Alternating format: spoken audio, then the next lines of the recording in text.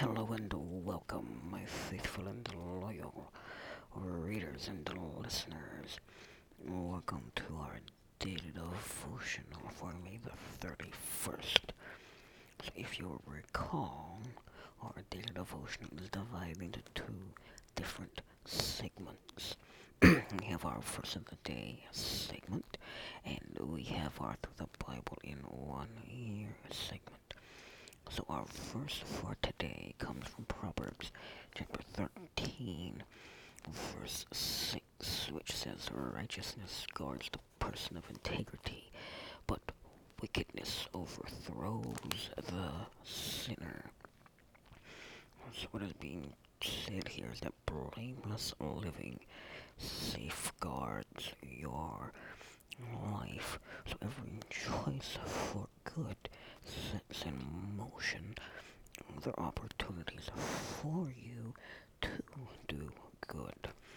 And evil choices follow the same pattern, but in the opposite direction. So every evil choice, every bad choice sets in motion other opportunities for you to do evil things or bad things. So each decision you make to obey God's word will bring a greater sense of order to your life, while each decision to disobey will bring confusion and destruction. So the right choices you make reflect your integrity. Obedience brings the greatest safeguard and security that you can find. And so what you need to read for today is going to be 2 Samuel chapter 17, John chapter 19 verses 23 through 42, Psalm 119, 129 through 152, and Proverbs 16, 12 through 13. So that concludes our verse of the day segment.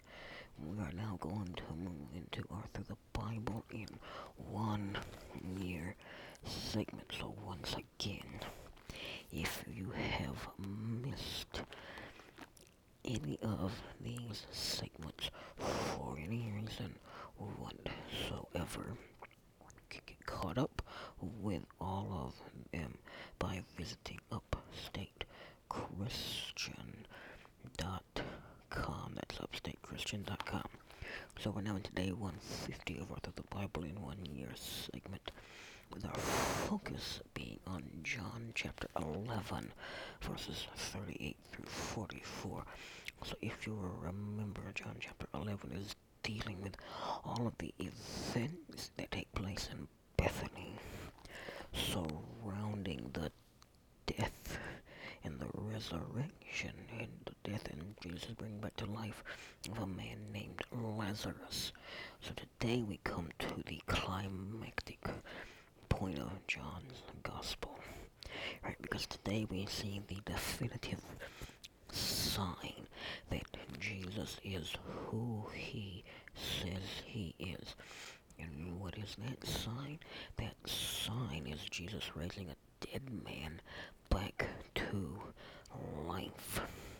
So after this section of John's gospel, there should be absolutely no question in your mind. There should be no doubt that Jesus is who he says he is. So let's pick up. So we're going to pick up in chapter 11 and verse 38. And so we're going to go through verse 40 to start off with, which says Jesus, once more deeply moved, came to the tomb. It was a cave with a stone laid across the entrance. Take away the stone, he said. But Lord, said Martha, the sister of the dead man, by this time there is a bad odor, for he has been there 4 days. Then Jesus said, Did I not tell you that if you believe, you will see the glory of God? So what we're seeing here is that Lazarus was buried in a typical first century tomb that was cut from a rocky hillside. So a large stone was placed over the entrance so that it could be reopened for future burials. So a central door led into the burial room where benches were carved in stone along the inner wall. So in other words, this was not just a single individual tomb, this was a tomb for multiple persons. This would have been a family tomb where every member of Lazarus' family would be buried. So Jesus' command to remove the stone concerned because obviously she did not expect Jesus to resurrect Lazarus. So the fact that Lazarus had been dead 4 days meant decomposition had set in, and there would be the stench of death when the stone was removed. And we're going to talk about that in just a few minutes. What the significance of this 4 days that keeps cropping up throughout John chapter 11. So again, we see Jesus reminded Martha that if she believed, she would see God's glory. So now let's talk about this 4 days that keeps coming up. This phrase of 4 days that keeps being repeated over and over again.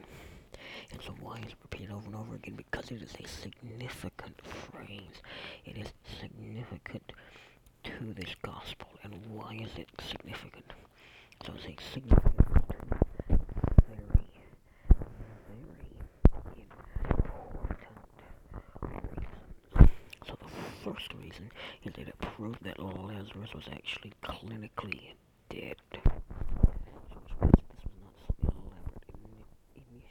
Ritual that was designed to make Lazarus part of some secret inner circle that had some secret hidden knowledge, which is how some will interpret John chapter 11, because they see this as some elaborate initiation ritual where Lazarus is brought back from the dead, thus being allowed to enter in, supposedly being brought back from the dead, so that he can be allowed to enter into some inner circle with Jesus and his disciples. So what we must remember is that even though the people of the first century lacked the medical knowledge to prove someone was clinically dead, to prove that they were dead and not just asleep or not just in a coma, because you see, if a medical examiner had been called to take a look at Lazarus 4 days prior to this, he or she would have declared Lazarus to be life extinct, to use a phrase borrowed from the British. He would have been declared life extinct. In other words, he would have said he's dead. Ain't no way this man can come back to life. However, even though they did not know how to tell the signs of a person was dead, they did, however, know the stench of death. And so after this man had been in the tomb 4 days, in the heat of a Middle Eastern spring day, they would have known the stench of death. This man would have smelled dead. So they would have known that he smelled dead. And the other significant thing here, and so we see that he would have smelled dead. So they would have known Lazarus was dead. Lazarus was not going to come back from life. So the second thing, that's the first thing, right? It proves that Lazarus was clinically dead, because it says, don't open the tomb, Jesus. Because Martha tells him, don't open the tomb, Jesus, because he's going to smell dead. He's already started to rot. He's already started to decompose. So the second thing we see is that it proved that Lazarus was dead culturally. So what are we talking about when we say that Lazarus was dead culturally? So first century Jews believed that a person's soul hovered over their body for 3 days after they died. So we know that Lazarus has been dead now for 4 days. It says he was in the tomb for 4 days. And so people in the ancient world were buried almost immediately after they died, so as to prevent their rotting corpse from smelling up the place. So essentially what we see here, what this essentially means, is that after 3 days in a tomb, that the person had been dead for 3 days, which would have been enough time, if they were not clinically dead, for them to awaken in their mind's eye, and in most eyes of most medical professionals, for them to awaken and come up out of the tomb and make some noise so that people would have known they were alive. So in other words, what John is saying is that there was no way in their mind's eyes, in their eyes culturally, that Jesus could have raised Lazarus to life. He could have brought Lazarus back to life. And what we're going to see as we come to the end of this section, is that Jesus not only defied medical science, but he defied the cultural norms of his day. And he brought Lazarus back to life. As you see, you can't bring back to life somebody that they're already telling you, hey, don't open that tomb because it's going to smell bad, because his body's already started to decompose. So let's pick up there, and we're going to go through the end of this section, which is going to be verse 41 through 44, which says, so they took away the stone. Then Jesus looked up and said, Father, I thank you that you have heard me. I know that you always hear me, but I said this for the benefit of the people standing here, that they may believe that you sent me. When he had said this, Jesus called in a loud voice, Lazarus, come out. The dead man came out, his hands and feet wrapped with strips of linen and a cloth around his face. Jesus said to them, take off the grave clothes and let him go. So after the stone was removed, what we see is that Jesus stopped and he prayed. That's the only way he was ever going to be able to raise this man back to life, because this man had already crossed over. This man had already gone to be with the Father, and the only way this man was ever going to come back to life was if Jesus prayed to the Father, because he was one with the Father, to have him come back to life.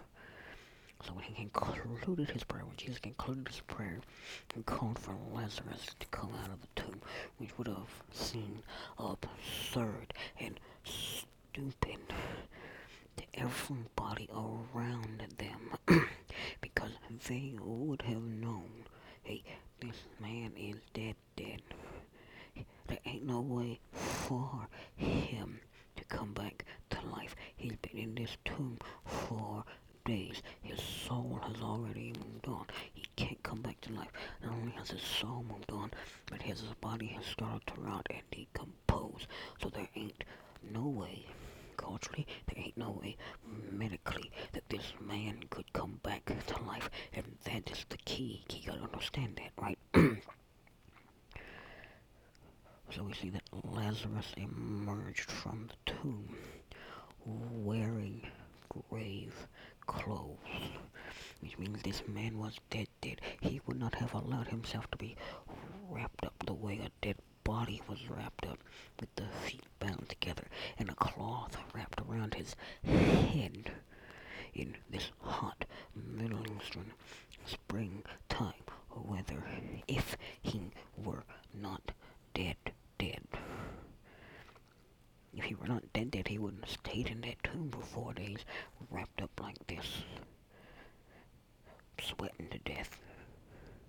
So we know that Lazarus was clinically dead. We've already proven that, but again, this is even further proof that what I said in our previous discussion is absolutely positively true. There is no denying that Lazarus was clinically dead. There is no denying that Lazarus was dead in the eyes of his culture of that day. And so then Jesus instructed the onlookers to remove them, because he didn't need them anymore, because he wasn't dead no more. He was alive again. Not just alive again, but completely alive again. So this resurrection is the seventh and culminating sign in John's Gospel. Right, so this is the final sign that John gives to prove that Jesus is who he says he is. And in my mind, it's the best sign there is. So we see here, right?